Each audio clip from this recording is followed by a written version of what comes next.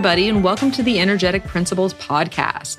I'm your host, Melissa LaFera, an astrologer, tarot consultant, and all-around creative from sunny San Diego, California. And this is the 39th episode of the podcast for the week of February 4th, 2019.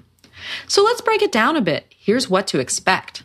The goal is to help guide and prepare you for the utmost awareness of the energy in the moment. For if you use the energy consciously, it has a better chance of working for you. I'll kick off the show with a weekly astro report, along with a few tarot polls and our animal ambassador of the week. Then a guest will join me in conversation around a chosen topic. And this week, I'm so happy to welcome Portland-based professional astrologer, lecturer, and creator of Astrology University, Tony Howard, to join me on the podcast in a discussion on just that, Astrology University. So before we get started here, please remember, as always, take what resonates and leave the rest, because only you know you best.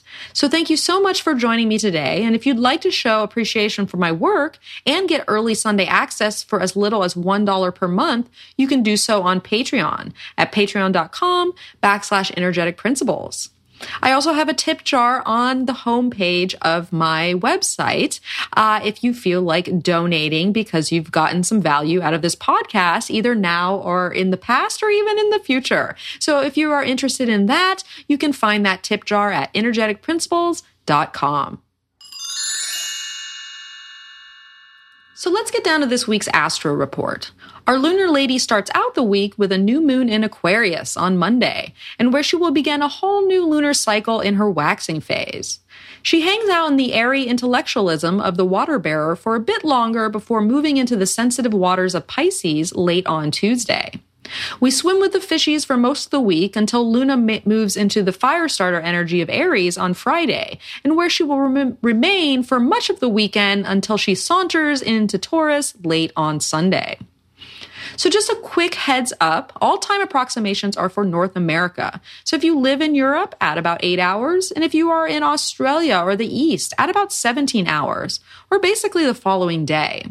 And keep in mind that timing isn't always precise, as astrological transits, otherwise known as the connections that planets make to one another, have varied emphasis as they apply and separate. So it's quite possible to feel the energy sooner or later than the exact moment of contact. Well, my friends, this week it is Sextile City. Sounds sexy, doesn't it?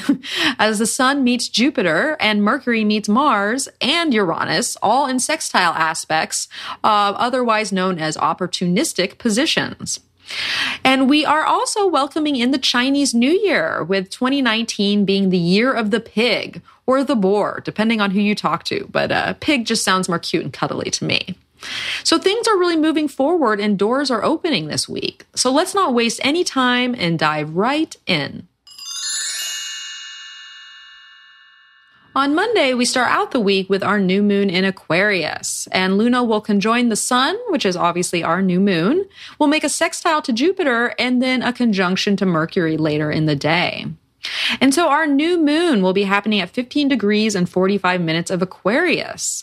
And so I titled my new moon blog piece, Prioritizing the Future. For after the intensity of Capricorn and our eclipse season, there are a lot of considerations on the table for us to innovate and improve our lives now that a slew of intense transits have carried us up to this point, introducing a new sense of reality along the way. As this new moon is represented by Saturn in Capricorn, there is still the question of the work needing to be done, the inner authority that is asking to be stepped into, and the necessity of integrity within the entire process. As Aquarius is all about upgrading, improving, and evolving, we are now able to take our augmented visions of the future, both personally and collectively, to the next level. And so I encourage you to go to my website and check out my full blog article on this as I talk in much more detail for each new moon and full moon, and also include the Sabian symbol. And I just really get in there as opposed to what I'm saying here. So go check that out, energeticprinciples.com. And if you'd like to have it come straight to your inbox, there is a sign-up form at the bottom of my front page that will just have that, MailChimp right over to you when I release it. I'm also excited to announce that I have a new Patreon offering where I've replaced my moon horoscopes that I was doing bi-monthly with a new offer called Moon Animal Monthly. And so what that is a PDF magazine, a colorful, image-laden magazine that I've put together that will still have those moon animal representatives for both the new and the full moon, but it will also be looking at the lunar cycle as a whole for the whole month, along with charts, little blurbs on the energy for each quarter, and also human representatives that were born at that particular moon cycle and sign. So that will be a $3 a month Patreon tiers. So if you're interested in that, I encourage you to go check it out. And it also includes early access to the podcast. And I'm very happy about it. And it just launched officially a day or so ago. And I would love to know what people think. All right. So the bottom line for Monday is it's likely to be a quiet day with much pondering of the future and its potentialities. We are likely to feel pretty good and optimistic about what is before us with that sextile to Jupiter, and our feelings and intellect are working side by side as the moon conjoins Mercury. Spend some downtime to get lost in your own head, because who knows where it may lead at this time.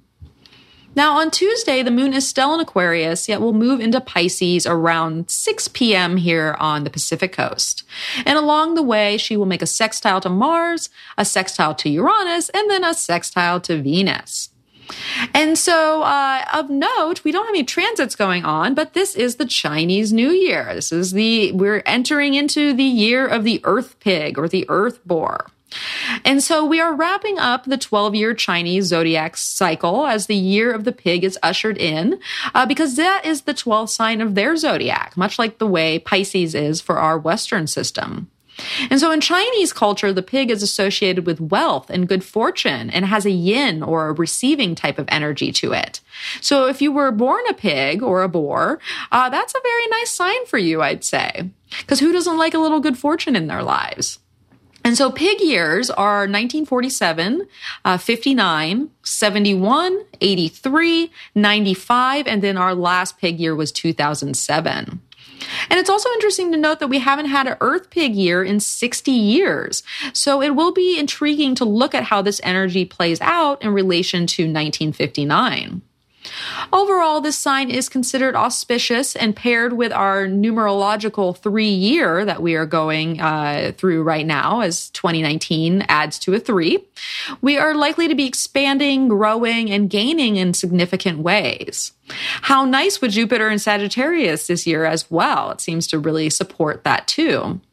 Now, as far as compatibility goes, pig is comfortable with their other barnyard friends like rabbit and goat. I'm a goat, so I'm happy about this. And tiger, too, although that's an interesting match. But from what I understand, the tiger is there to help protect the pig, which is a nice bonus. Now, the less compatible signs are going to be the snakes and the monkey. So if you are the former, it can be a year of opportunity. Now, if you are the latter, there can be some clashes in energy. And then all the other signs, I imagine, will be meeting somewhere in the middle. But to find out more, you can check out Donna Stellhorn, who is a local here in San Diego. She specializes in Chinese astrology, and she has a YouTube video called 2019 Year of the Pig, Predictions for All Signs. And she's a really sweet lady, so if you want to check it out to see what your sign is going to look like, I recommend Googling her video. Now, the bottom line for Tuesday is that we spend much of the day with the moon still in the fixed air of Aquarius, and it's likely to be bustling with activity and social connections, where we are just probably airing out what's on our minds. We've been having a lot to think about lately. And so the day will have considerable energy to it, with the opportunity to make improvements in what we find ourselves surrounded by. Energy may drop off and be a bit restless in the evening once the moon glides into watery Pisces, and we may just want some downtime to lay low, veg out, and ruminate on the potentially enlightening intuitions that are now coming in.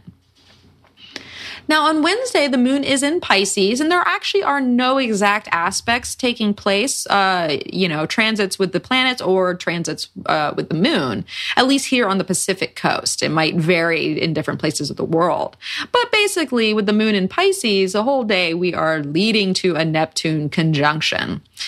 So the bottom line for Wednesday is that we may feel as if we are in a dream world, as energy is a bit lower and we are swirling in the sensitive and impressionable waters of Pisces.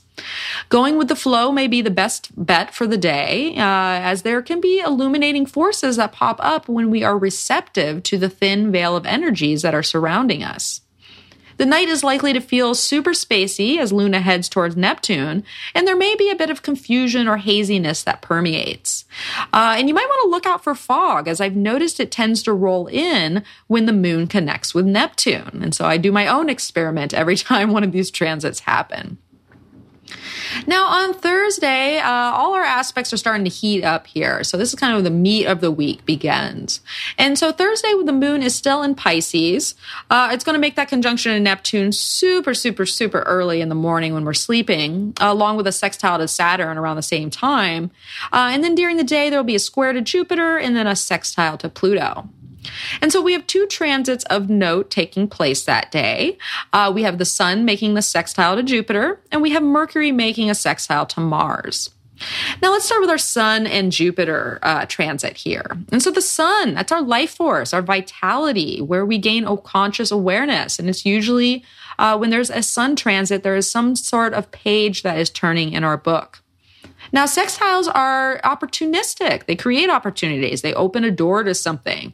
But we have to walk through it in order to take advantage of it. It doesn't flow like the trine. It's more of, oh, I see this. Now I have to go after it type of thing. And so, I really think this is a great way to start off the lunar month because there's a positive frame of mind underway that can give us the opportunity to move forward into new realms of experience. So there is that optimism in the air. And with optimism, usually there's the potentiality that a lucky door may open. And so friendships, groups, communal experiences are likely to be uplifting or provide opportunities for maybe new viewpoints or upgraded collective vision or just growing together where we're working as a team.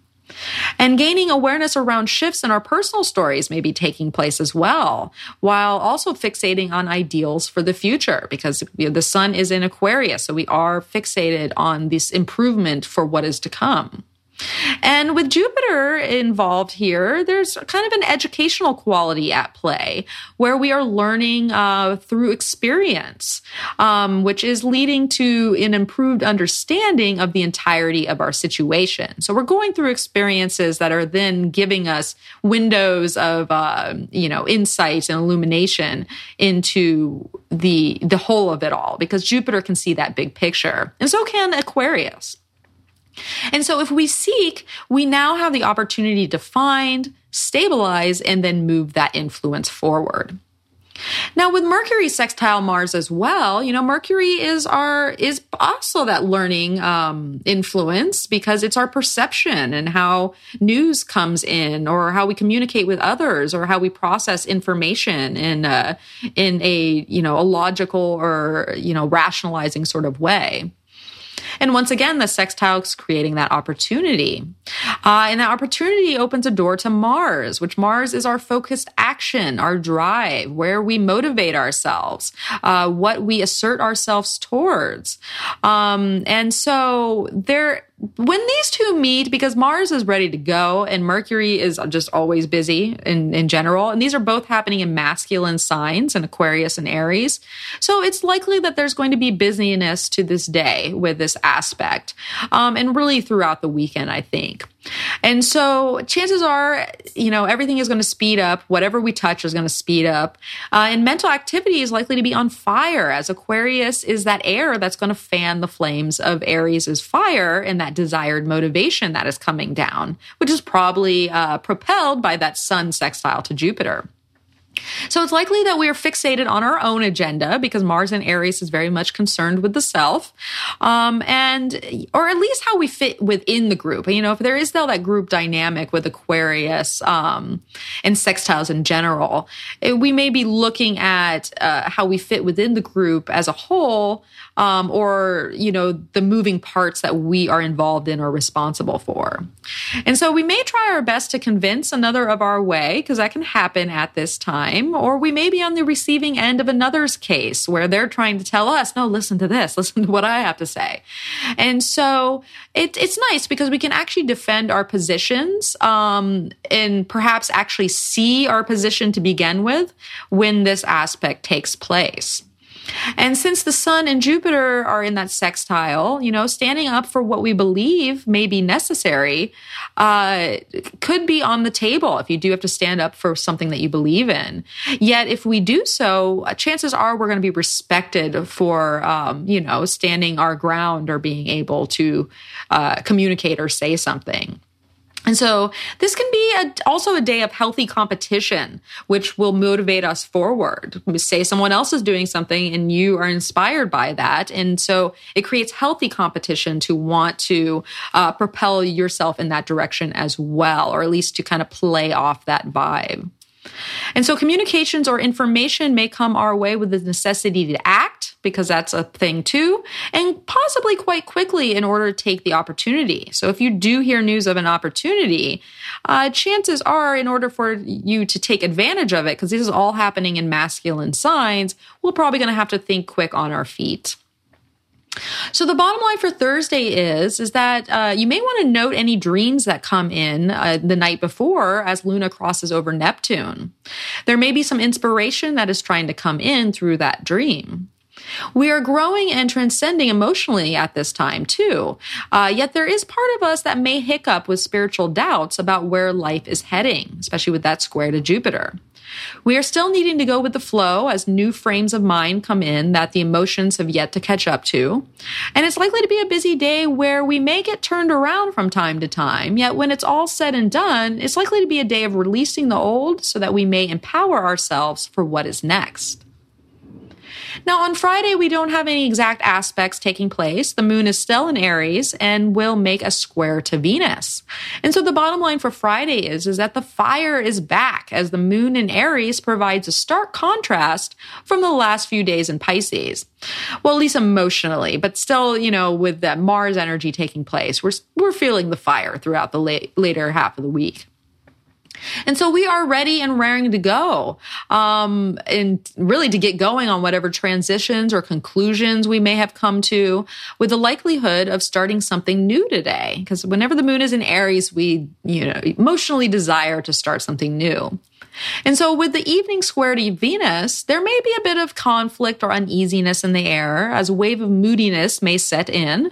And you may not feel like socializing, even though it's Friday night. So if that is the case, spend some time on your own in what you are personally interested in. Now on Saturday, the moon is still in Aries and will make a square to Saturn and a trine to Jupiter. And we have Mercury, who will be making a sextile to Uranus that day. So where just contacted Mars, now the messenger has moved on to Uranus. And so once again, where you're talking about information coming in, communications, perceptions, learning, all that type of thing. And these are also opportunities because it's a sextile. Now, Uranus is a planet that wants to awaken us in some way and can create certain storms in our life if we need to look at, kind of bring something to our awareness. And there may be the need to free or liberate or to innovate or to raise higher in a situation. And so there could be a turnaround taking place in the mind here. And let's note that tomorrow Mercury is going to move into Pisces on Sunday. So this is happening at the critical 29th degree of Aquarius. And Uranus is at 29 degrees of Aries and has been for a little bit now. So there are likely to be tests around this transit in some way.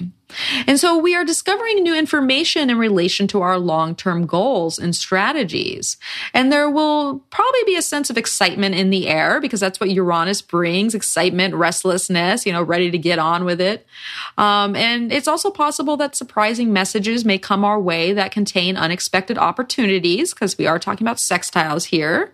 And because it's a sextile and, Uranus can be considered a disruptive planet, chances are it's going to be less disruptive and more maybe a pleasant surprise that comes in. Unless there are factors in your own chart that are, mitigating that, of course.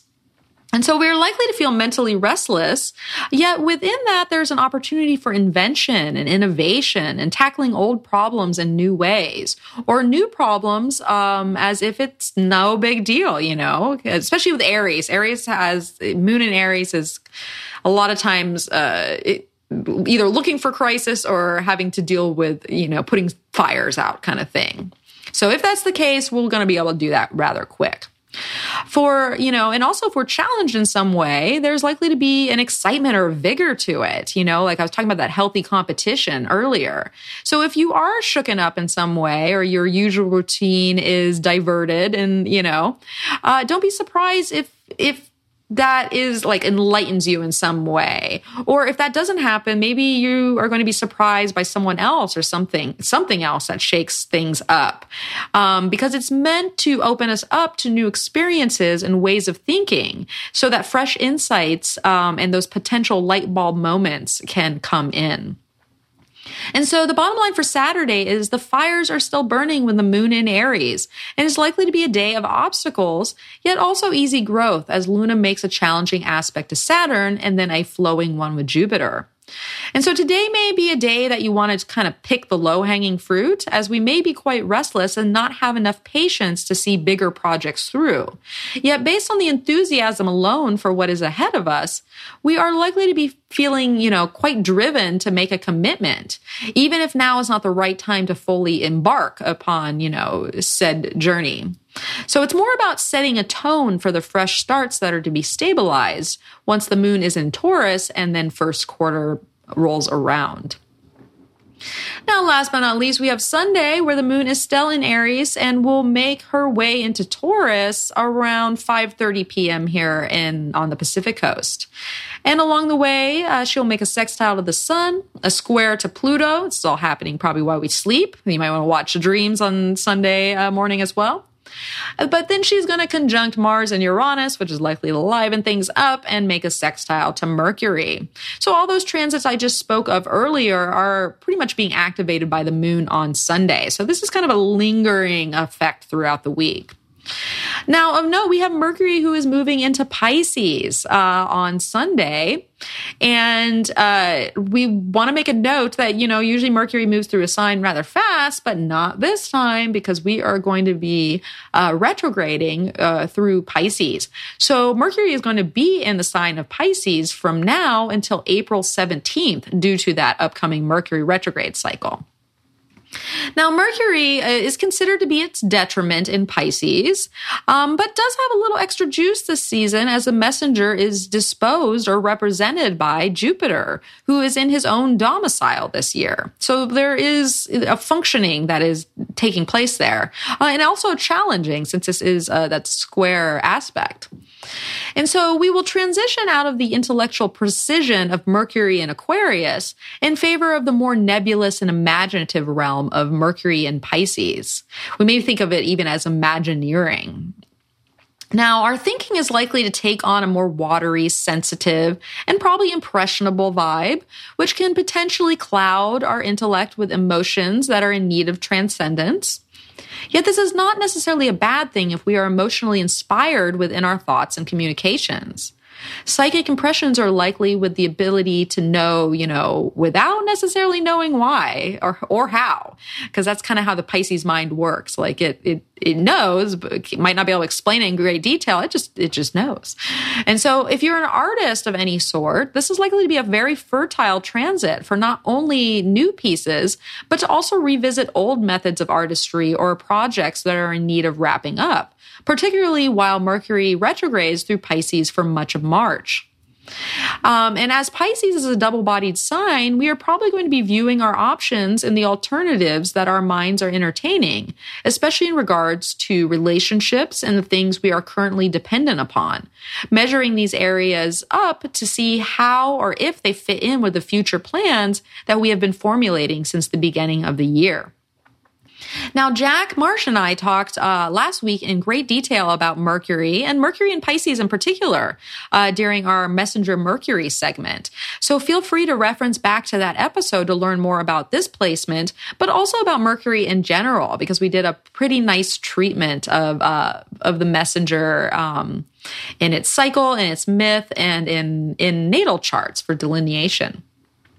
All right, so the bottom line for Sunday is that today is likely to be excitable and awakening as the moon crosses over Mars and Uranus. And this is the last conjunction to be made by the moon before Mars and Uranus officially meet themselves.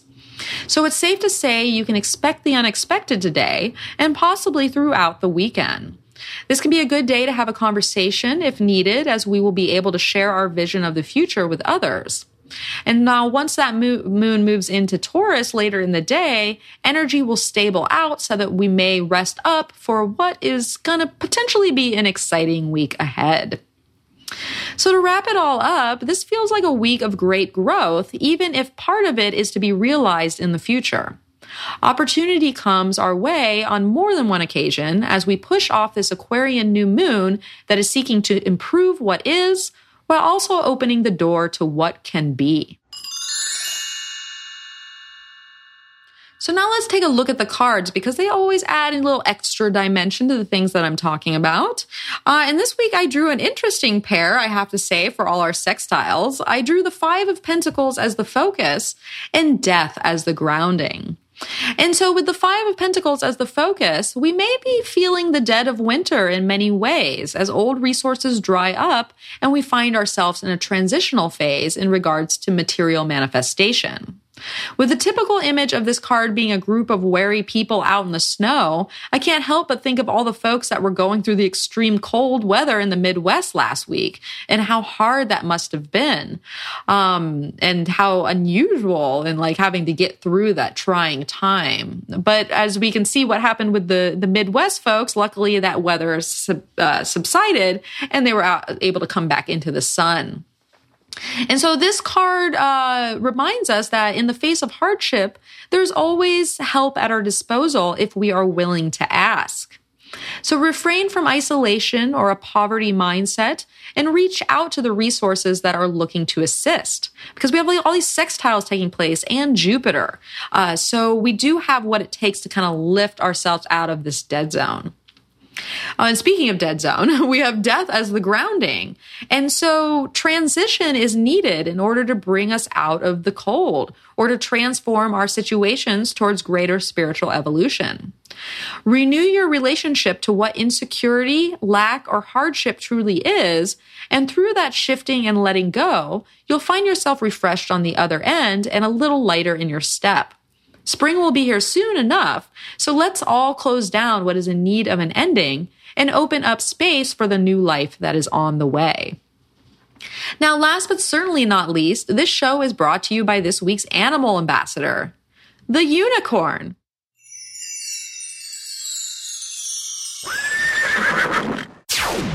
Our mythical creature here is trying to enliven the magical side that lives within us all.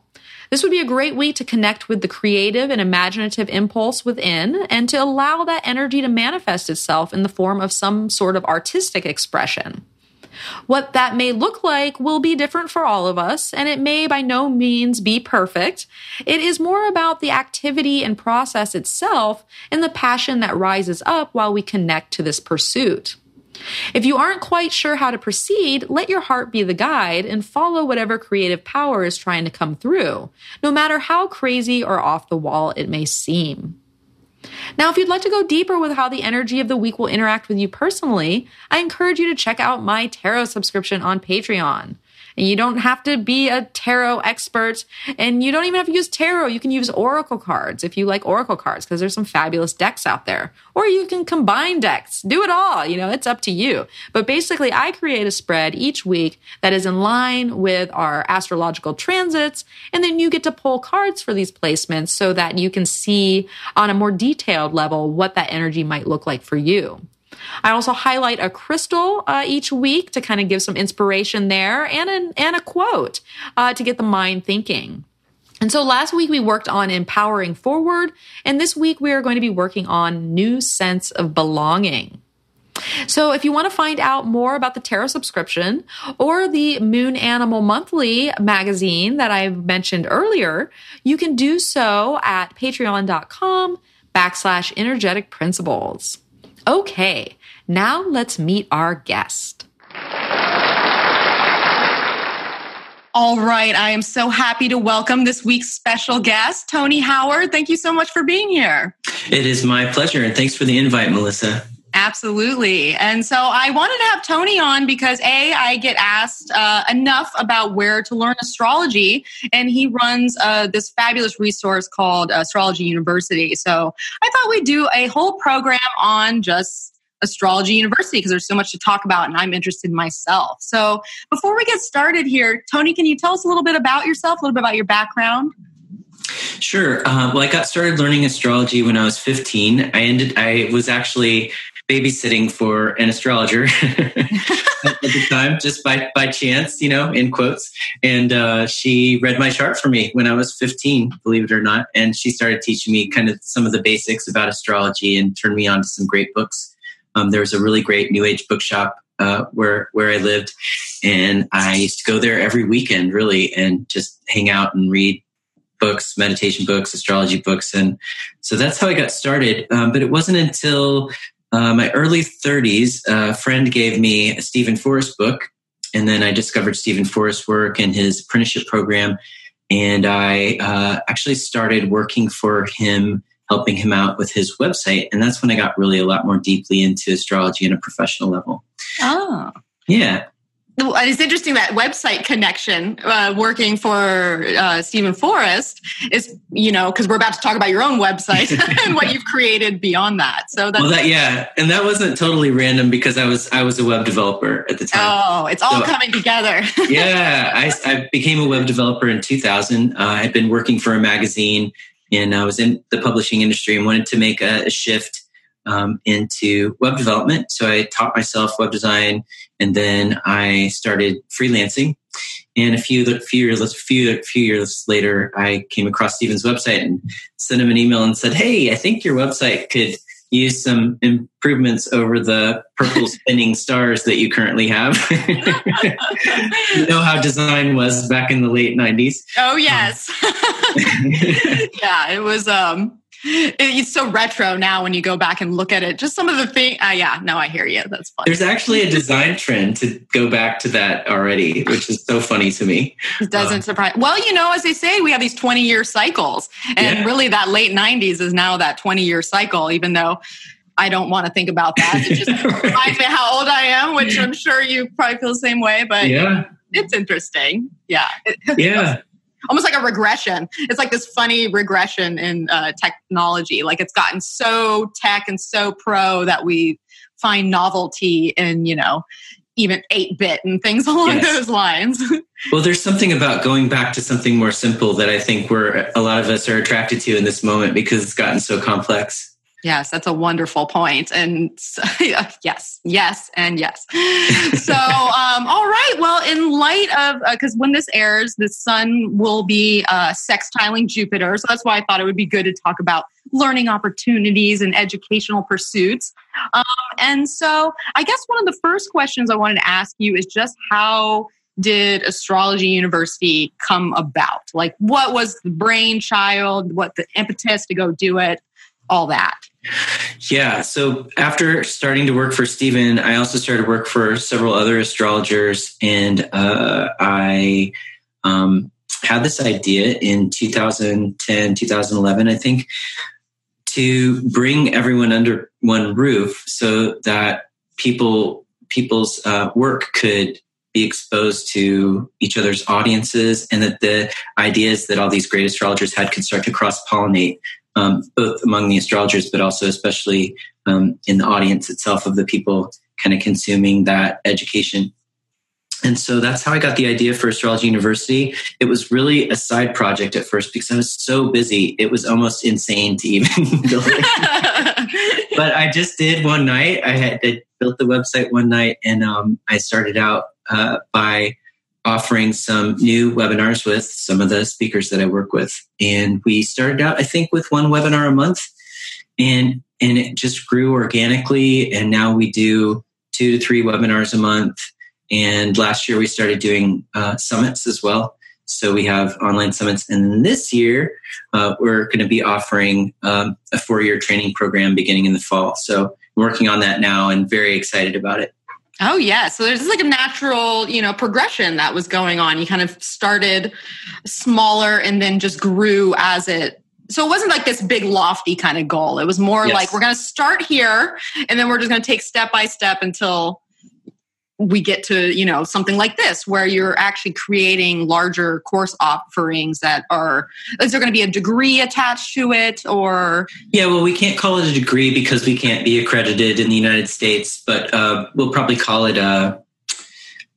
we haven't gotten there quite yet. It'll be a certificate of some sort. It'll be a certification or degree of completion, but it's not just going to be, some certification programs just offer you that, which is says that you've watched the video or taken the course. Mm-hmm. We're actually going to offer 2 ways to interact with the program where you can just do it that way, where you're not kind of tested or anything like that.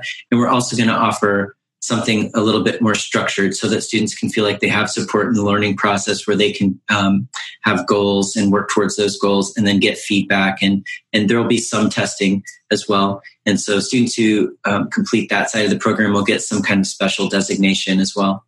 Oh, how cool. Yes. And be the first of the first, the pioneer to give it go through the program.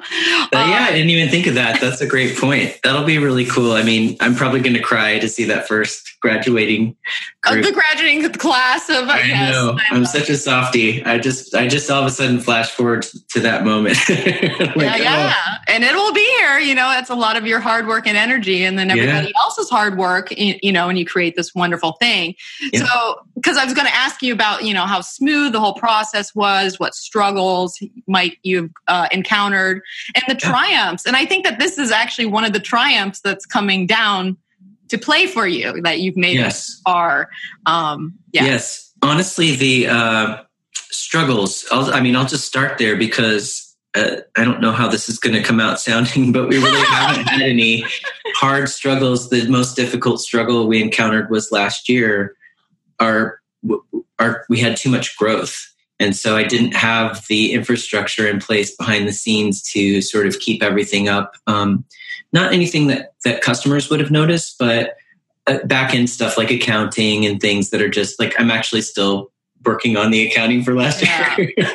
All those details. Yes. Things that I could put off, I did just because I had to, because there was so much growth. And I got a window onto why that was, in part with a New York Times article that came out last year that showed that the interest in astrology online has doubled in the last 2 years based on search metrics. Mm-hmm. And so I was like, oh, well, that makes sense, because I've just been kind of plugging along, doing my thing. Wasn't doing anything special to intentionally grow that much. I was just, doing the business and focusing on creating great webinars for folks. And all of a sudden it just grew, not exactly overnight, but really quickly.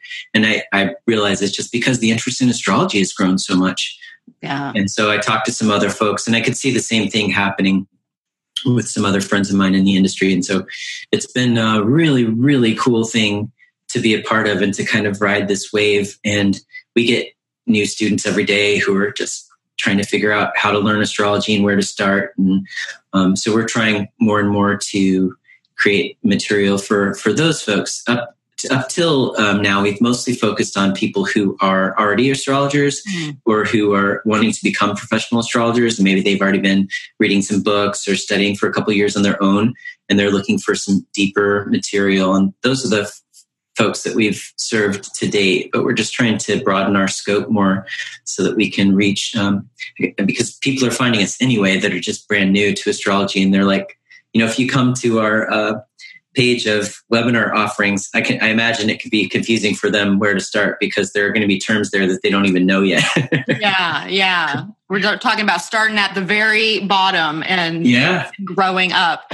And did you say this happened last year? Was the kind of a big boom for you? Last year was a really big boom for us, but honestly, the year before there was a lot of growth as well. So I think that at some point there was just a I haven't looked at the website. Oh, that's okay. Because in my mind, I was just thinking about when Jupiter in Scorpio was trining Neptune in Pisces, because I attribute a lot of just kind of this resurgence of, things like astrology or anything that's mystical and spiritual oriented seems to have grown, obviously, with Neptune in Pisces, but then that Jupiter influence comes in, so that learning element. So I wonder if that opened the floodgates. Yeah, and I think that there has been, although we don't offer a lot of classes like this, there has been a lot of interest in astrology and magic, and I have some good friends who are doing work with creating energetic talismans based on planetary alignments that they work. They're almost like artisans as well, the way they craft these things. And there's a lot of interest in that kind of work right now as well, that I think could fall under the aspect you just described. Super interesting stuff. And I think that, I don't know, when life gets difficult, people really seek answers and help and support. And the world has been a little bit weird. I mean, it always is, right? There's always some, it seems like there's always some catastrophe that we think we're headed for some apocalypse that's predicted. And so there's that. And I think that we just, as humans, we've been doing that for hundreds of years to ourselves. That can create interest in astrology, but it does feel like there's something more going on right now. And when people are in crisis, they're seeking answers and meaning, and astrology is a great place to look for that, I think. Yeah, I absolutely agree. We just did the last episode with Amanda Moreno. We were talking about navigating the paradigm shift. And so essentially we're talking about these, grand conjunctions and kind of where we're headed in that area. So I originally titled it Navigating a Crazy World, because that's the same first thing that came to my mind. She was like, we might not want to use that word crazy. I was like, I see where you're going with this. But really, we're just talking about the nature of extremes, and we're really feeling that in our world right now, and that's just where we're at. And so Astrology University came about in 2012. Is that when it was launched, or? Yeah, actually, I was looking back at that, and I think that technically it was 2011. That's when I registered the business name. I think it was February of 2011. And was shortly after that the website was launched. I really put more energy into it in 2012 for sure, though. But right around that time. Because obviously we think of the prophecy of 2012 and how it was the big shift, and all the books were written about, and basically you created this thing that was right in time with that. I mean, not intentionally, I'm sure, but it's just how it works. Yeah, it was organic, and I definitely picked electionals. I did electionals for the actual business and corporation and all that, but I didn't, I wasn't looking forward years ahead, and I wasn't thinking that's when I want to start astrology university. It definitely just organically arose. Yes. Well, any good astrologer is going to cast that electional chart for sure. You can't help yourself, I can't help, for better or worse. That's part of it. That's funny. So how about your own astrological education? So now that you're offering this to other people with, of course, the help of a solid team, you have some solid astrologers that are part of this endeavor. But what about your own astrological education, and how did that factor into you creating Astrology University? Yeah, and it is an amazing team that I work with, and I'm just grateful to work with these people every day. I mean, just my job is just such a joy. It's so grateful for it. And all of those folks, actually, a lot of the folks who teach for Astrology University have been teachers of mine as well. There are people who have inspired me. So to answer that question, really, a lot of those folks are part of that process. But like a lot of folks, I just studied on my own by reading books. And eventually I started running charts on my own. The first formal training program I did was Stephen Forrest's apprenticeship program. And I went through that, did his level 2 certification there, which just means that you've sat with him through 6 4-day workshops. And what he does in that program is really great. And one of the reasons it's so popular is because of this, that he teaches for a day or two about a topic. And then the rest of the time he just spends looking at charts from the attendees at the workshops. They draw names out of a hat and he'll read a chart and kind of demonstrate how to apply whatever he's been teaching for the couple of days. And that's hard to find, honestly, in astrological education. There are definitely lots of teachers who teach how to read a birth chart, but to see real time a master astrologer giving a kind of a mini reading to somebody, and then the best part of the program is that person then provides feedback. So you get kind of instant feedback in a way that you wouldn't necessarily do in a client situation, right? So people will say, oh yeah, that correlated with this time in my life, or that here's the story behind what you were just describing, and to see that as a new student was like, it blows your mind because you're like, you've seen astrology work in your own life at that point, but to actually witness it with a seasoned astrologer doing the work, it's pretty inspiring. And so I was really grateful to be part of that program. But I have a Mercury ruled chart, and so I didn't just stop with the one teacher or the one method. I wanted to learn everything, and so I'm going to be busy until I'm dead, I think. Yeah. Well, I love that. You're coming from all angles, and that's very valuable as you create your own practice, because unless you have all those different points of, frames of reference, then how, that's just how your practice is going to get better, and you'll find what's more true for you in the process. And I love what you say about the interaction with the birth chart and that one-on-one, and seeing that happen before your eyes, because there is something to be said about that immediate feedback versus looking at maybe celebrity charts or people that have passed. And we know what happened to their life, but do we know how they felt about it? Do they know how they reacted? Like just those nuances that you might not get from the distance of looking at the chart. So I love that. It's kind of being in it. And it's very useful. It's really great. And since then I've studied with a lot of other astrologers. I've done other trainings, but I've also done a lot of one-on-one work, mentoring work with astrologers. I still do supervision every now and then. I'll come across a chart that just stumps me for some reason, or I'll be in a session with a client and they'll say something and I haven't seen that particular configuration before. And so I'll check in with one of my folks and do some supervision. I had a really awesome supervision this year with Darby Costello, where I had this chart where the person was all fire. And it was like massive, massive fire. Like, I don't remember the exact specifics, but it was like, Aries, Sagittarius, Leo, just like really vibrant, dynamic stuff. And the person showed up and was really quiet and reserved. Yeah, not that. And he was very polite. He made eye contact. He could hear what I was saying. You're like, did you give me the right time? Is this the right day? Yeah. Yes. Anyway, so I could go into whole details about that. But in the first 15 minutes of supervision with Darby, she just she went right to the dynamic there that described his particular predicament and why the fire was sort of muted. And, so even today, after learning astrology for 30 years, with someone like that, who's been practicing astrology for much longer than that, I just love sitting with like master teachers in those situations. There's just always so much to learn. And, yeah. And all that Mercury soaks it right up.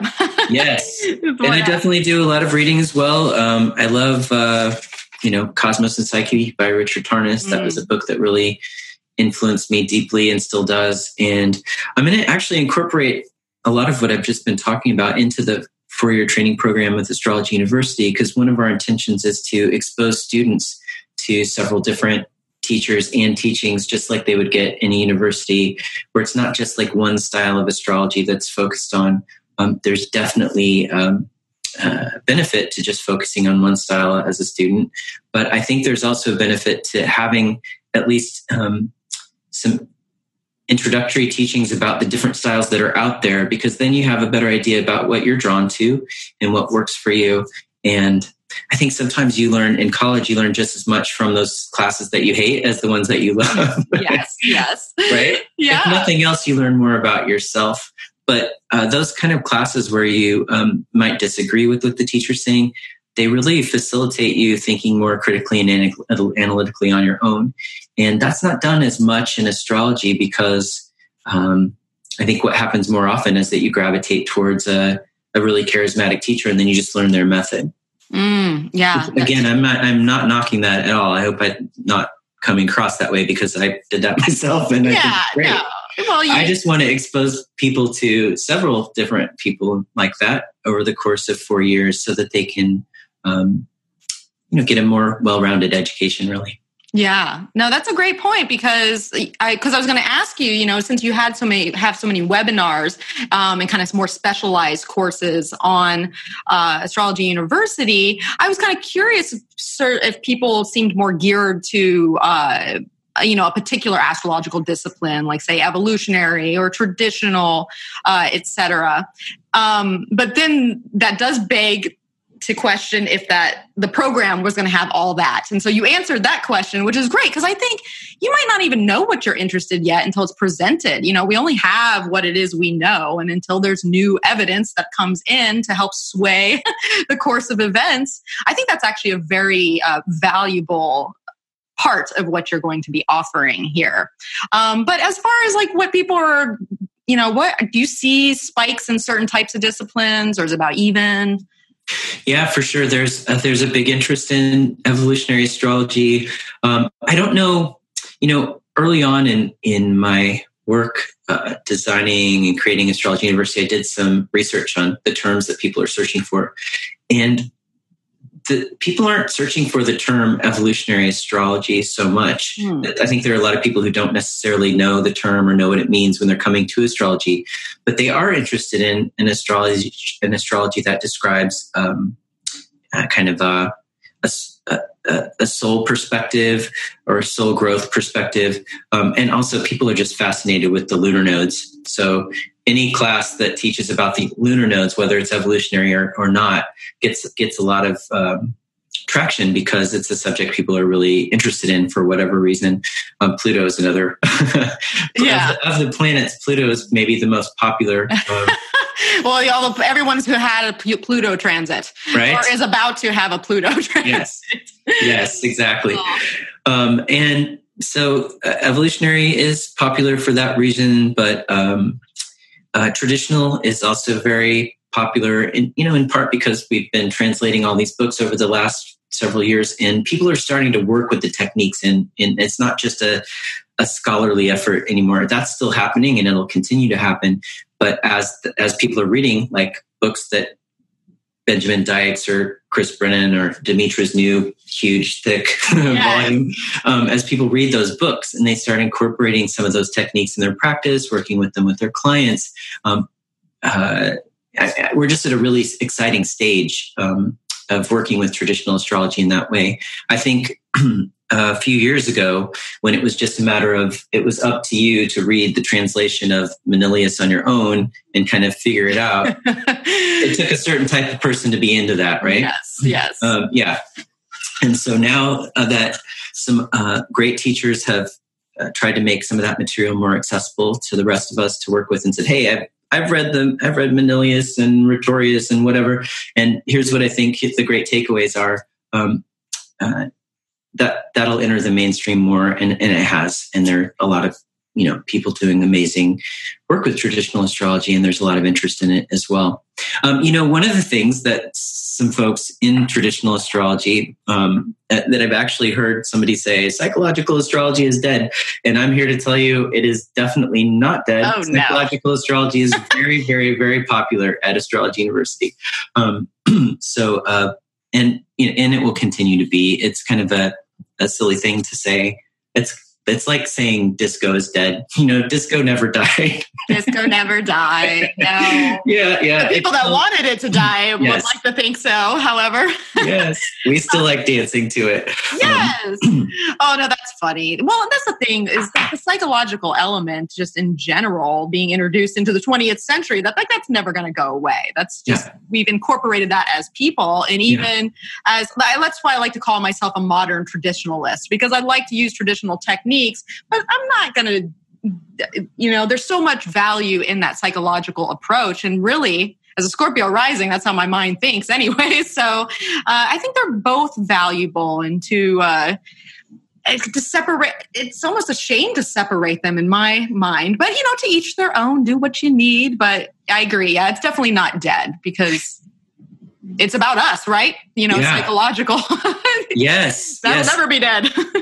And mythic and archetypal is also very popular. And, just to your point, it's also really amazing to see people working with all of them at once. For instance, Jason Hawley's doing a really great series for us right now called Myth and Psyche, but he's going through all 12 signs. So it's like Virgo and Myth and Psyche, Aquarius and Myth and Psyche. He's got one coming up this weekend on that. And he's gradually doing all the signs. And what he's doing is blending psychological with mythic and archetypal and evolutionary astrology. And he's even bringing in some traditional techniques. He's doing really great work with sect.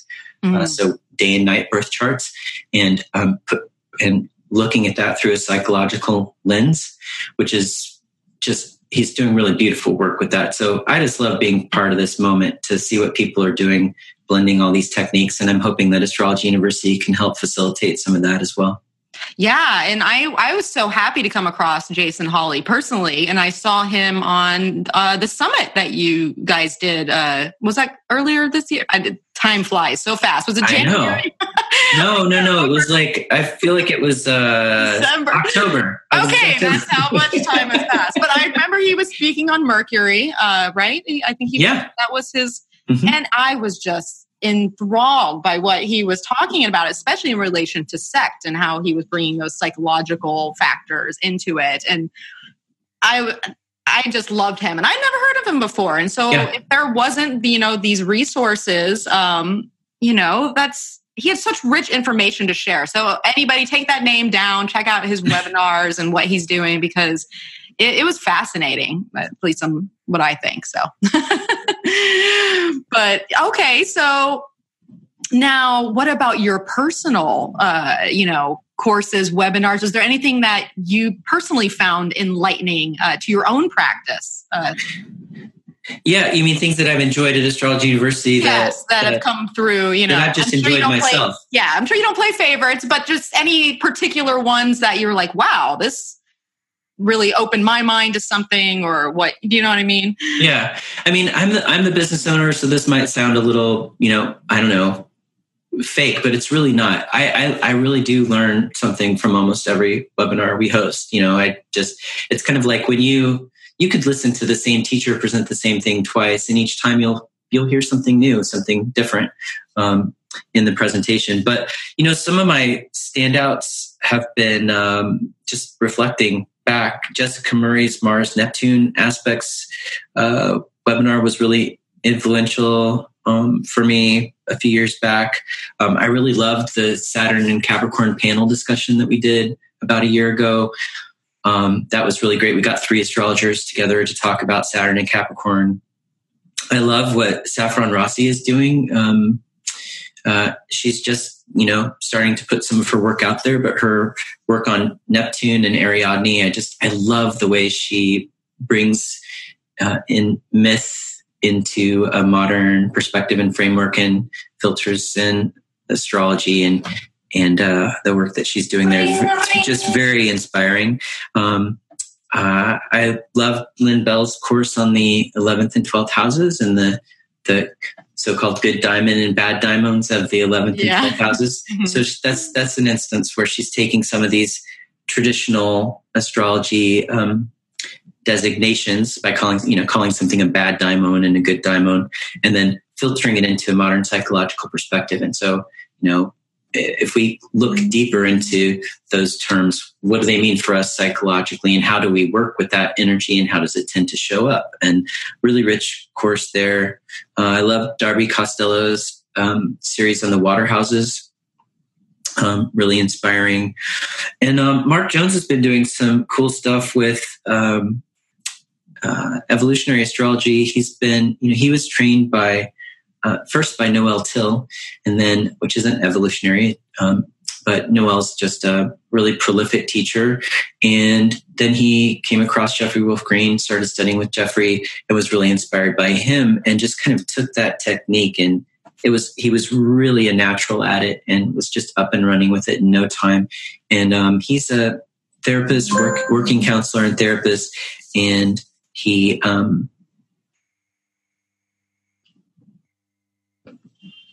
sorry, It's okay.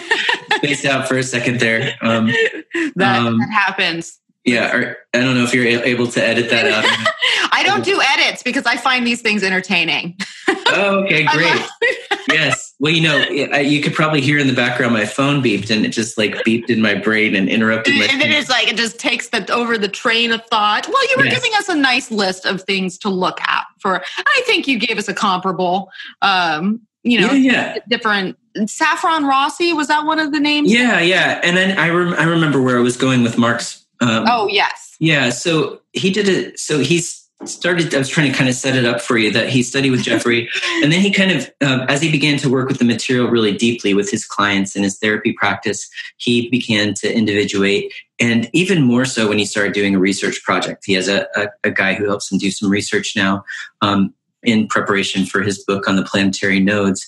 And that research really took his work to a new level. And then he did a webinar for us. I think it's been 2 years now, called The Lunar Nodes, Challenging Perspectives in New Directions. And that one's really worth checking out if you've worked with the nodes for a while, or you've been exposed to some teachings on evolutionary astrology, because he kind of questions some of the status quo teachings on the nodes based on this research that he's done, and also his work with his clients. So that one's really influential for sure.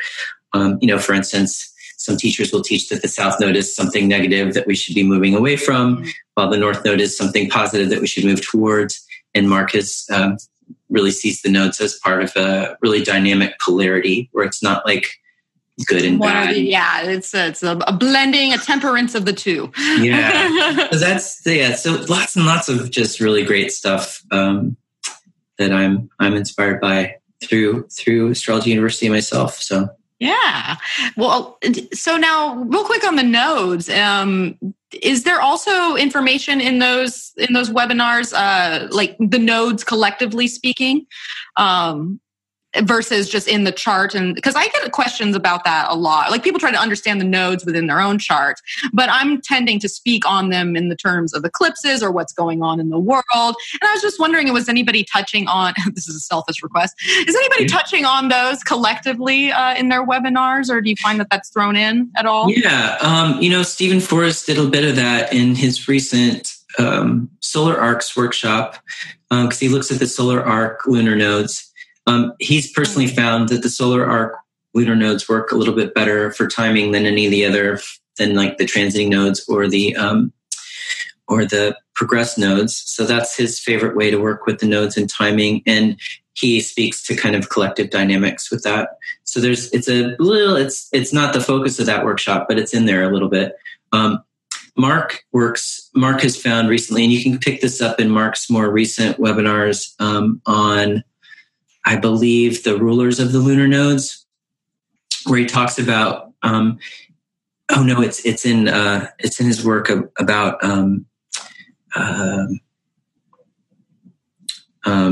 major life events, times of great change. It's a webinar he just did for us last year. But as he's been researching these moments in people's lives, where Freud met Jung, for instance, and looking at the charts for those times, that the transiting nodes often show up as part of some major configuration. So that the transiting nodes by themselves don't necessarily show up.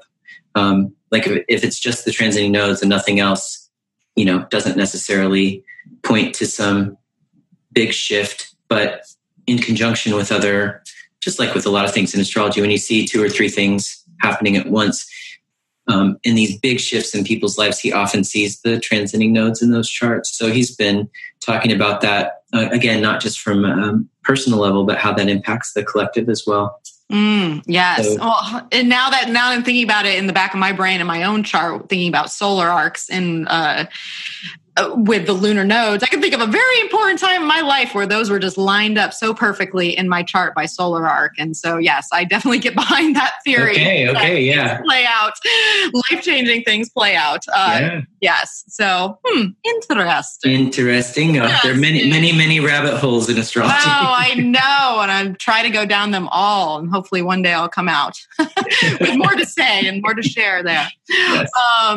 Now, okay, so this is going to be airing the week of our new moon in Aquarius. So I was just thinking about community in general, because I know you got a bustling Facebook group going on that I'm a part of, and I see posts all the time. And so I was wondering, what sense of community you saw brewing within the university, or if that's grown, or if people are really, connecting beyond just this resource that, like through it, if that makes sense.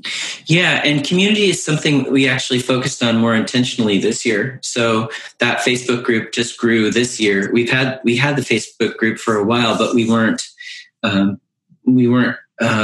anything to, I guess, grow it or work with it more dynamically. And part of that had to do with my time constraints. And so Nicholas Polomenakos came along to help us out, help support me in the summit that we did this year. And as part of that, he took on being the manager of the Facebook group. And so there's a full-time moderator who's really in there in the trenches with folks, helping both answer questions, but also kind of keep the group on track. One of the reasons groups like that fizzle out is because certain people sort of hijack the group for some agenda, whether it's some promotion or they're just always trying to get free chart readings or something like that. And so we have some basic guidelines about community interaction. And Nicholas is really good about kind of communicating with folks about, hey, that's not really on topic, so we're going to delete that post. And we'd love to have you stay here, but here's the kind of questions that will really serve the group. And you really want to have the community in mind when you're posting things. And it's really worked. I mean, it's knock on wood, so far so good. It's like you said, if you jump on there, there's a lot of activity, and they're good, really good responses. Also, I didn't ask them to do this, but a lot of the instructors for Astrology University will jump in there sometimes and answer questions too. So it's not unusual to see Stephen Forrest jump in there and answer a question or two, and that's pretty exciting. So I think that helps keep the group alive. But we've really intentionally tried to create more of a sense of community. And in part, that had to do with, I've been doing webinars for a while. And on a webinar, I feel like even though people aren't in the room with me, I feel like there's real connection and interaction happening in the chat window. But I wanted to expand on that a bit, because one of the cool things that happens at conferences is that there are all these sidebar conversations that happen outside the classroom, in the hallway, at lunch. And I was like, how can I make those conversations happen? And so we started doing open house events, which are basically just me hanging out in the chat room with folks for an hour and a half or so. And we just chat about whatever comes up. There's no guidelines other than let's talk about astrology, just like we would in the hallways at United Astrology Conference. Yes. Yeah. And so those conversations have been so fun. They've been a big highlight for me this year. It's been amazing. The last open house event, we had so many people that I was constantly about 20 minutes behind the question. I think I hopped on for a little bit and was watching you, and that chat goes off. Like, I don't even know how you're, can prioritize or? Yeah. Well, I've got a really good Mercury, especially if you're using traditional astrology techniques to evaluate planets. My Mercury is pretty good. And up until that particular open house, I somehow got to everybody and pulled it off because I really can jump around and I can kind of Mr. Multitask. I can take on all the questions and stay on topic and get to the next one and switch gears really quickly. But this last one, there were just too many people. So I think the next time I might bring on an extra person to help out, or I don't know. I'll have to think about it. But I just love being able to have those conversations and facilitate them. So we're going to keep doing that for sure, just to create that sense of community. And I feel like it's really happening. At the summit, I witnessed amazing conversations happening between people. So it's not just, talking, having conversations with the instructors. It's students having conversations with each other. It's people helping each other. It's people saying, "Hey, I'm having this problem," and somebody else jumping in saying, "Hey, I've been there, and this is what helped me." There's a lot of love and support in our community that I witnessed in the chat window, and I just love that. I don't know it's something that I intend, and I love being a part of it, but I can't say I created that. It's just it's arisen organically. Like the people drawn to our community just seem to be really lovely, amazing people. And I just, grateful for that every day. And it was really heartening to see. Well, it's always heartening to see that happening in the chat window. But especially at the summits, you just see it more. There's a lot of energy and dynamism around a summit, just like there is at a conference. Oh yeah. I mean, we were pumped up. It was like 2 days, all day events, one after the other. I was trying to just keep up. There were so many, and that was a solid lineup of speakers for both days. One person in Jessica Murray, is that her name? I just loved her. I'd never heard of her before either. And, I just resonated. My Uranus on the ascendant just resonated with her. I was like, "Speak, woman, speak." Yes, yes. Well, there are these, there are more people like this out there than the folks we had on our summit. There's people out there doing amazing work who are just, they've been operating in their own universe for years, and they're not necessarily well known. And I seek those folks out. There's a woman here locally in Portland named Carol Ferris who has had a really thriving 5-day-a-week astrology consulting practice for 40 years. And she's brilliant. You sit with her for an hour and your mind is blown. She's just she's carrying so much information, but she hasn't written a book and she isn't out there. She is teaching, but she's mostly teaching locally. We've been trying to get her out a bit more. So she's been doing a little bit more online teaching, but there are lots of folks like that out there. And I just love, I love this time as well with technology where we're able to capture and record teachings with some of these master teachers. That's one of the main missions with Astrology University. That was one of the original missions early on, was to just capture and record this kind of off the cuff teaching and in the moment teaching that historically has been done at astrology workshops across the country, sometimes recorded, sometimes not. Because back in the day, I am a student of, I study declination and teach about declination, and there aren't a lot of teachings out there. And when I go back to kind of research some of it, one of the big names from back in the day that taught or used declination was Charles Jane. And we don't have any recordings of him teaching. We just have his books, and his books are just, notoriously difficult to read. Yes. And so, he's the kind of person that you want to sit with. I would totally go to a workshop with him to say, "Hey, what does this mean in your book?"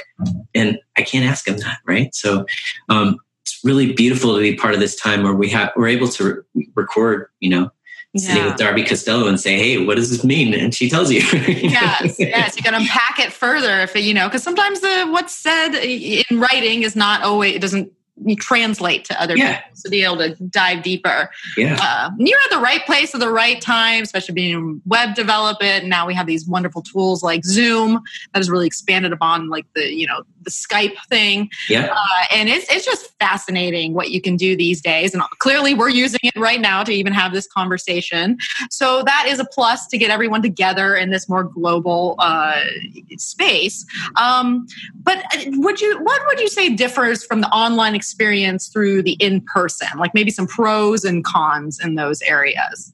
Sure thing. One of the things Stephen Forrest says, which I think is probably true, is that there's, he's not the first person to say this. It's an idea that you hear a lot among Eastern spiritual teachers, that there's something that you get from sitting with a master teacher or a seasoned teacher that's energetic. So just being in their presence, there's a transmission that happens.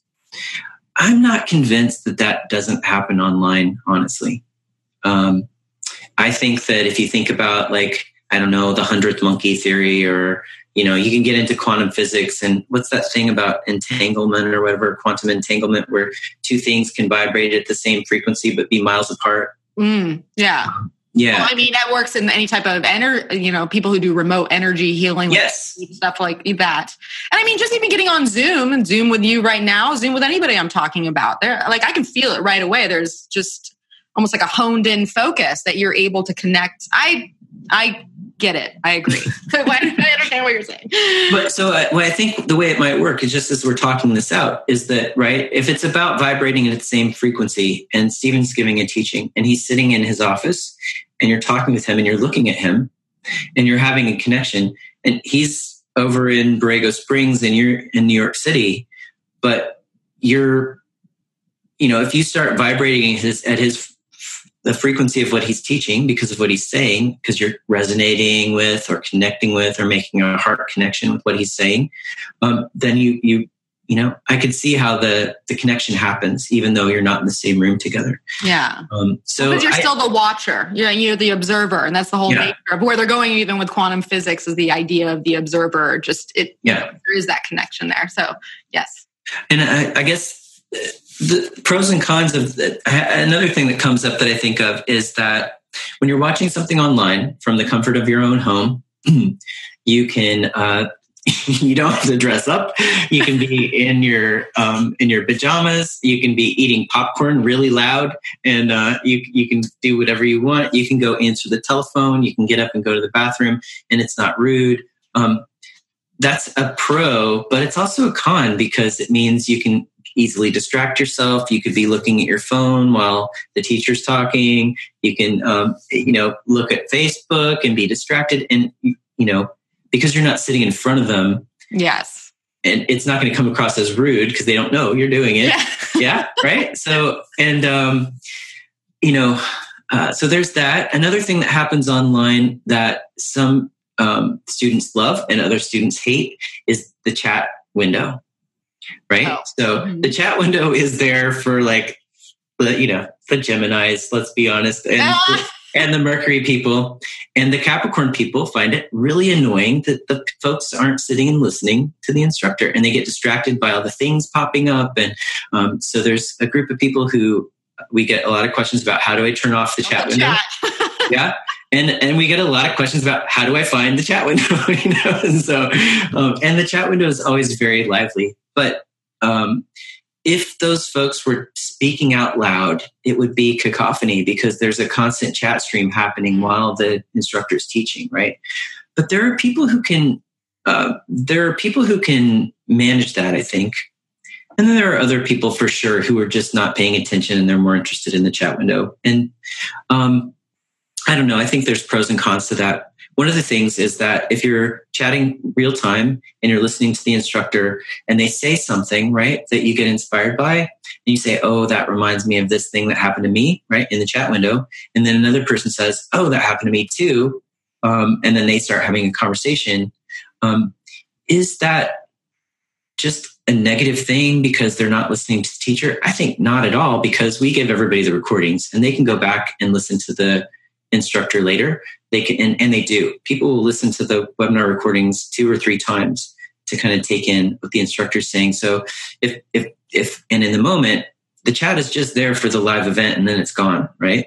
You just have that one opportunity to connect live, and then it's gone. So I don't really think of it as a negative. And I think it's really great. And it's a cool new experience that we haven't had in learning before doing webinars, because you can't do that in a classroom. You can't make that happen. It's rude. It's terrible. It would be terrible in a classroom.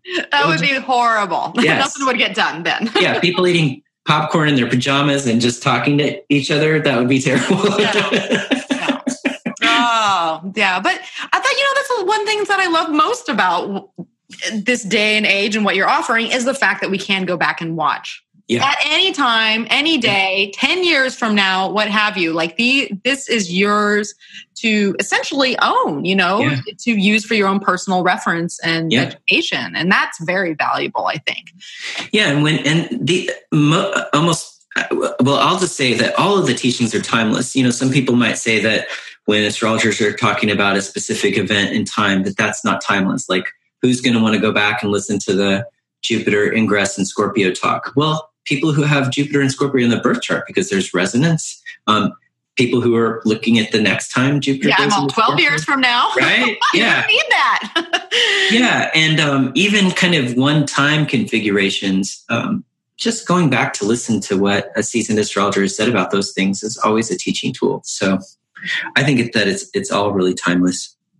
Well, because sometimes titles can be I don't want to use the word deceiving because that's not really what it is. But, even when I do these podcasts, like I title it, but there's so much different information that ends up being shared within that space that you can't, the label only does it just thus far, So, there's a lot of tidbits on all fronts that you can get just by listening back to these things, I think. Definitely. Yeah. So, well, very cool. So now I guess one of the last question I would ask you for, basically, okay, this is a two-part question. We have, now if someone were just starting out, they had their first course, are there a couple first courses that you would recommend, maybe in a couple different disciplines? And then if someone was more of an intermediate student, they're not quite at the beginning, but they just want to expand, are there courses there for, just a few to throw out there? Sure thing.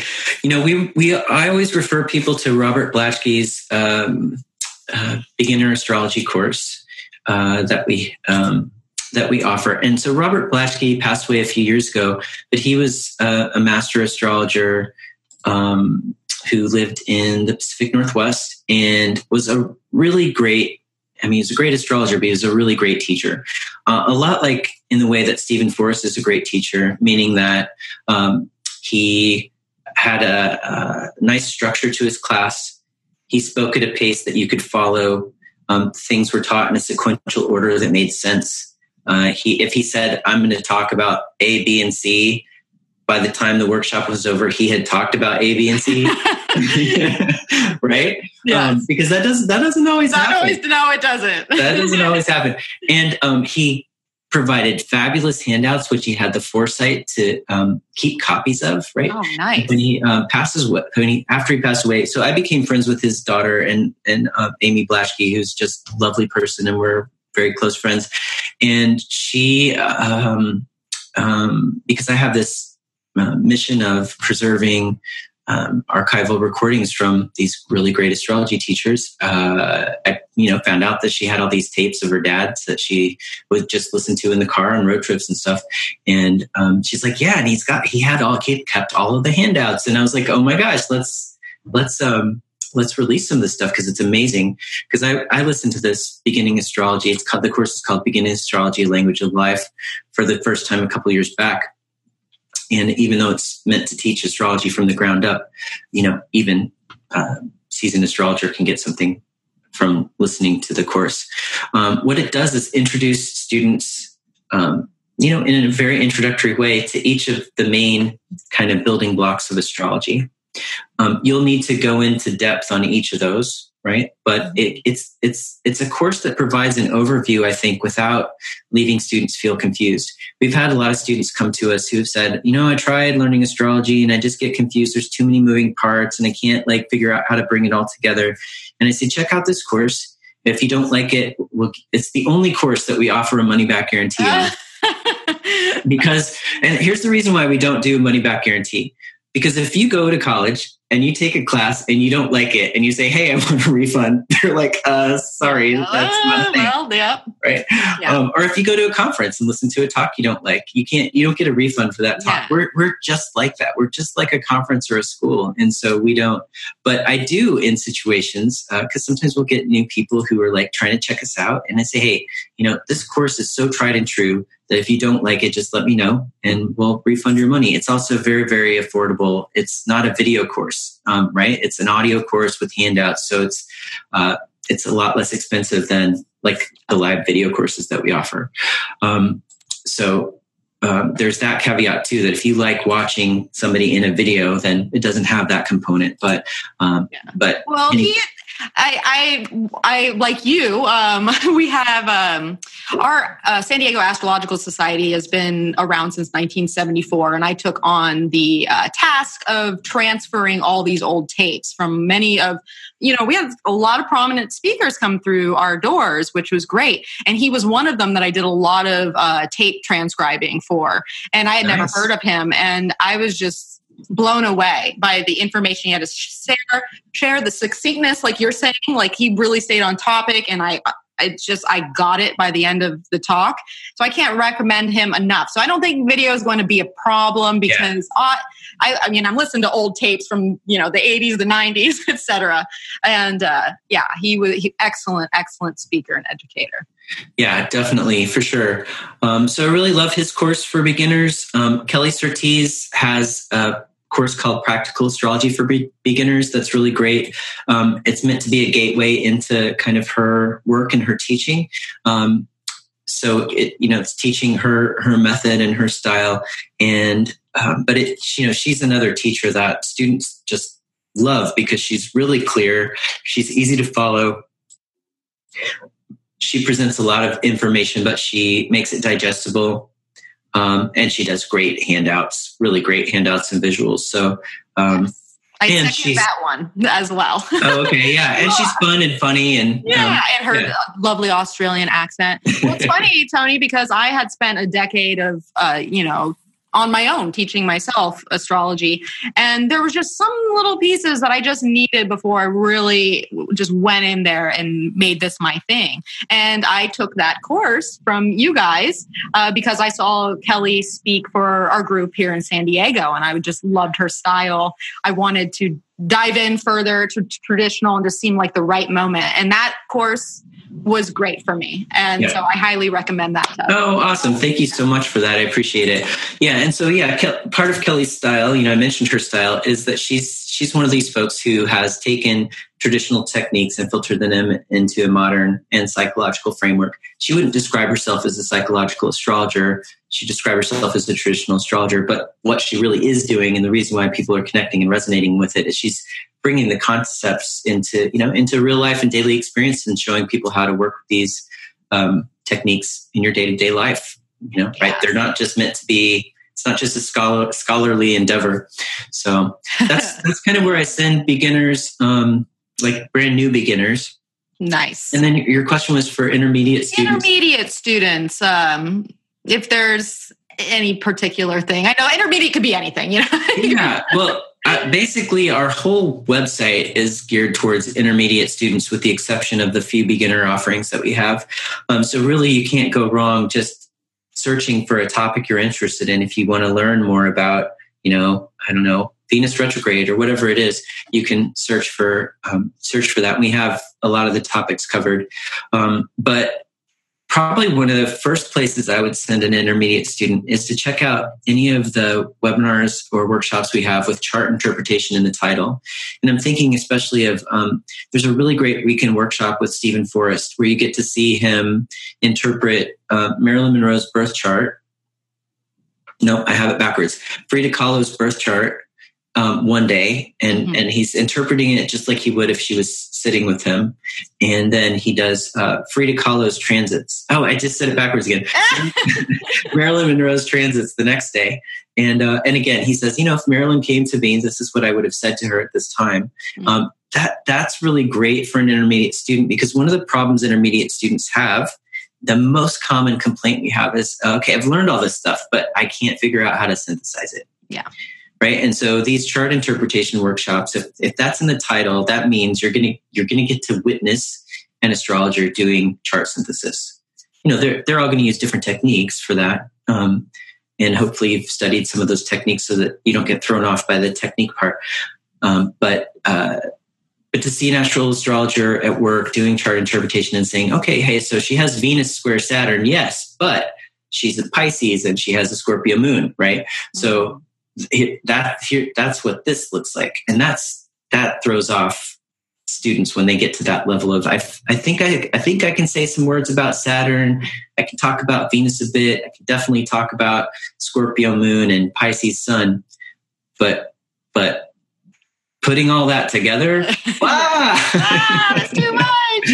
Yeah, we've all been there. We've all been there, and it's hard. And the way to get over the hump is to see somebody do it, I think.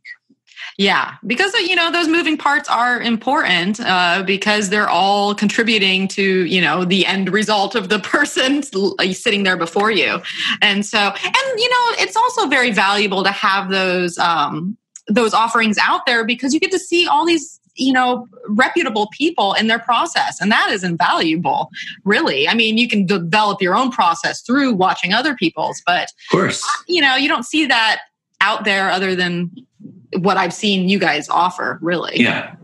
Yeah. And I like what you just said too. And it's an important point that you can develop your own techniques, but it's just like with any discipline, you need to learn the musical scale before you can improvise on the scale of break.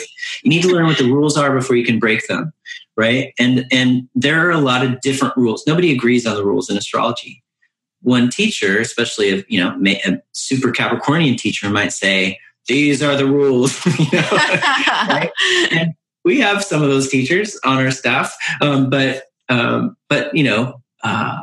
really, what you should be doing as a student is to learn how to think critically and creatively for yourself. So witnessing somebody teaching what their version of the rules are, even if you don't agree with them, it's really helpful to learn those and engage with them. And then take a chart out, watch Stephen's webinar, take a chart out and then try to do what he just did, right? And notice where you get stuck. Notice where you might disagree with him. Get Marilyn Monroe's chart out and look at it while you're listening to him teach and think, wow, I can see what he's saying there, but he's not talking about this. I wonder why. Or he said this about that aspect, and I would add X, Y, and Z, right? That's where the real learning and magic happens. And, I hope that we're facilitating that process happening with our students. Yes. We don't want people to just learn and parrot and repeat, right? Yeah. Yes. Well, because it is, astrology is a very creative discipline. It is about those rules and that structure and that framework to work around. But as you use it more and you have your own insights and you can test these methods out, part of it is that creative process that comes in to enliven your own scope of what it is that you see. Like one astrologer sees one thing, another sees another thing. They're both absolutely right. They're just picking up on different frequencies of maybe that chart or that, transit or what have you. Definitely. Yeah. So very cool. All right, Tony. Well, I think you've shared a lot about Astrology University. And I highly recommend people go check that out. I mean, astrologyuniversity.com, right? Yeah. Yes. So where can people find you? I mean, you and what you have to offer, the university. Do you have any events coming up? Anything along those lines? Yeah. Well, my personal website is theastrologycoach.com. That's where I have a blog there and I have my own consulting practice there. We have so many great events coming up for you at Astrology University this year. We just did our first annual in-person planning retreat for the year ahead with Kelly Surtees in Palm Springs, and we just loved it. So we're intending to do that again in Palm Springs next year. We also have Demetra George's annual in-person retreat, traditional astrology retreat, coming up probably in October again this year. We haven't set the dates and the venue just yet. And we're hoping to do an in-person event with Mark Jones this year, in addition to his already sold out event that we're doing in Wales this summer. So he's doing a retreat in Wales called The Leading Edge. And that's for 5 days in Wales. I'm just so excited for that. Yeah. those are our main in-person events. We have webinars every 2 weeks at the least, and some months we have 3 webinars. So our next webinar this weekend is Jason Hawley's Aquarius and Myth and Psyche, and then 2 weeks later I'll be doing a webinar called it's Revisiting Aquarius, and I'm basically making a case that we shouldn't forget that Saturn rules Aquarius, and it's I think it sounds a little bit like it might be more controversial than it will be, but I basically got the idea for this particular webinar after hearing Rob Hand go on a rant about how Uranus doesn't rule Aquarius. And that rant just got me thinking about it myself and asking questions. And it led to some of the ideas that I'll be sharing in this webinar about Saturn rulership with Aquarius, which is, some teachers have pointed out that worked for 2,000 years and it didn't just stop working. Yeah. The second that Uranus is like, yeah, I totally agree with you. Like, to the point where I'm only using Saturn. I don't use any of the others to rule anything. That doesn't make sense. I'm in the same boat myself. Yeah, for sure. So that's what that one's about. Then we have I think a week later, series I'm really excited about with Lynn Bell on money. So she did a talk at UAC last year about money and astrology and looking at money from a psychological perspective, which as I was sitting in her talk, I was like, wait, we haven't done this before. Why has no one done this? This is such a no-brainer. We've talked about money with astrology, endlessly, but always from a real materialistic perspective, which I don't think is bad at all. It's just that I noticed that we haven't really done it in the way that she was doing. Like she was looking at a chart and saying, okay, money, I think it was called have it, hoard it, spend it, or something like that. And it was like, what are the psychological dynamics that would lead to a more hoarding kind of approach with money, or a more, carefree, spendy approach. Spend it all. Spend it all. I'll take it all. And then provided lots of great examples. And I was like, why don't you do that as a workshop for us? And she's going to expand it into 3 sessions. Super psyched about that. And then the first to hear it here, but we have a summit coming up in April that it's not been posted yet, but our next summit will be looking at the transits, the major shifts in 2020. So we'll be looking at the Saturn-Pluto conjunction and also the Jupiter-Saturn conjunction. And we have an amazing lineup of speakers. Oh my God, so excited. So those are the big things coming up next. Yeah. Yes, I'm all about I love the bigger cycles. I'm fascinated by history, so I cannot wait for that. That's exciting. Yeah, me too. Well, sweet. All right. Well, thank you so much for that, Tony. I'll try to recap some of those on my own website because I always do a blog post to help people, but I just put the link and just send them your way. Awesome. But so where can you find me? Well, you can find me at energeticprinciples.com. You can also find me on Instagram and Facebook at Energetic Principles. And of course, I have my Patreon if you would like to support the podcast or consider signing up for my tarot subscription, and my new moon offering. That is patreon.com/energetic principles. And if you like what you hear today, or you want people to know about Astrology University and what Tony Howard's doing, that is remarkably useful for this this community, spread the good word. Share this podcast with a friend, or give it a nice review on iTunes, because that helps everyone be seen and spread the message further. All right, Tony. Well, it was so fabulous to have you on here. I'm so glad you took the time to join me. I appreciate it. It was my pleasure, Melissa. Thanks so much. Yes, absolutely. All right. And so thank you for listening. As always, may the stars be with you.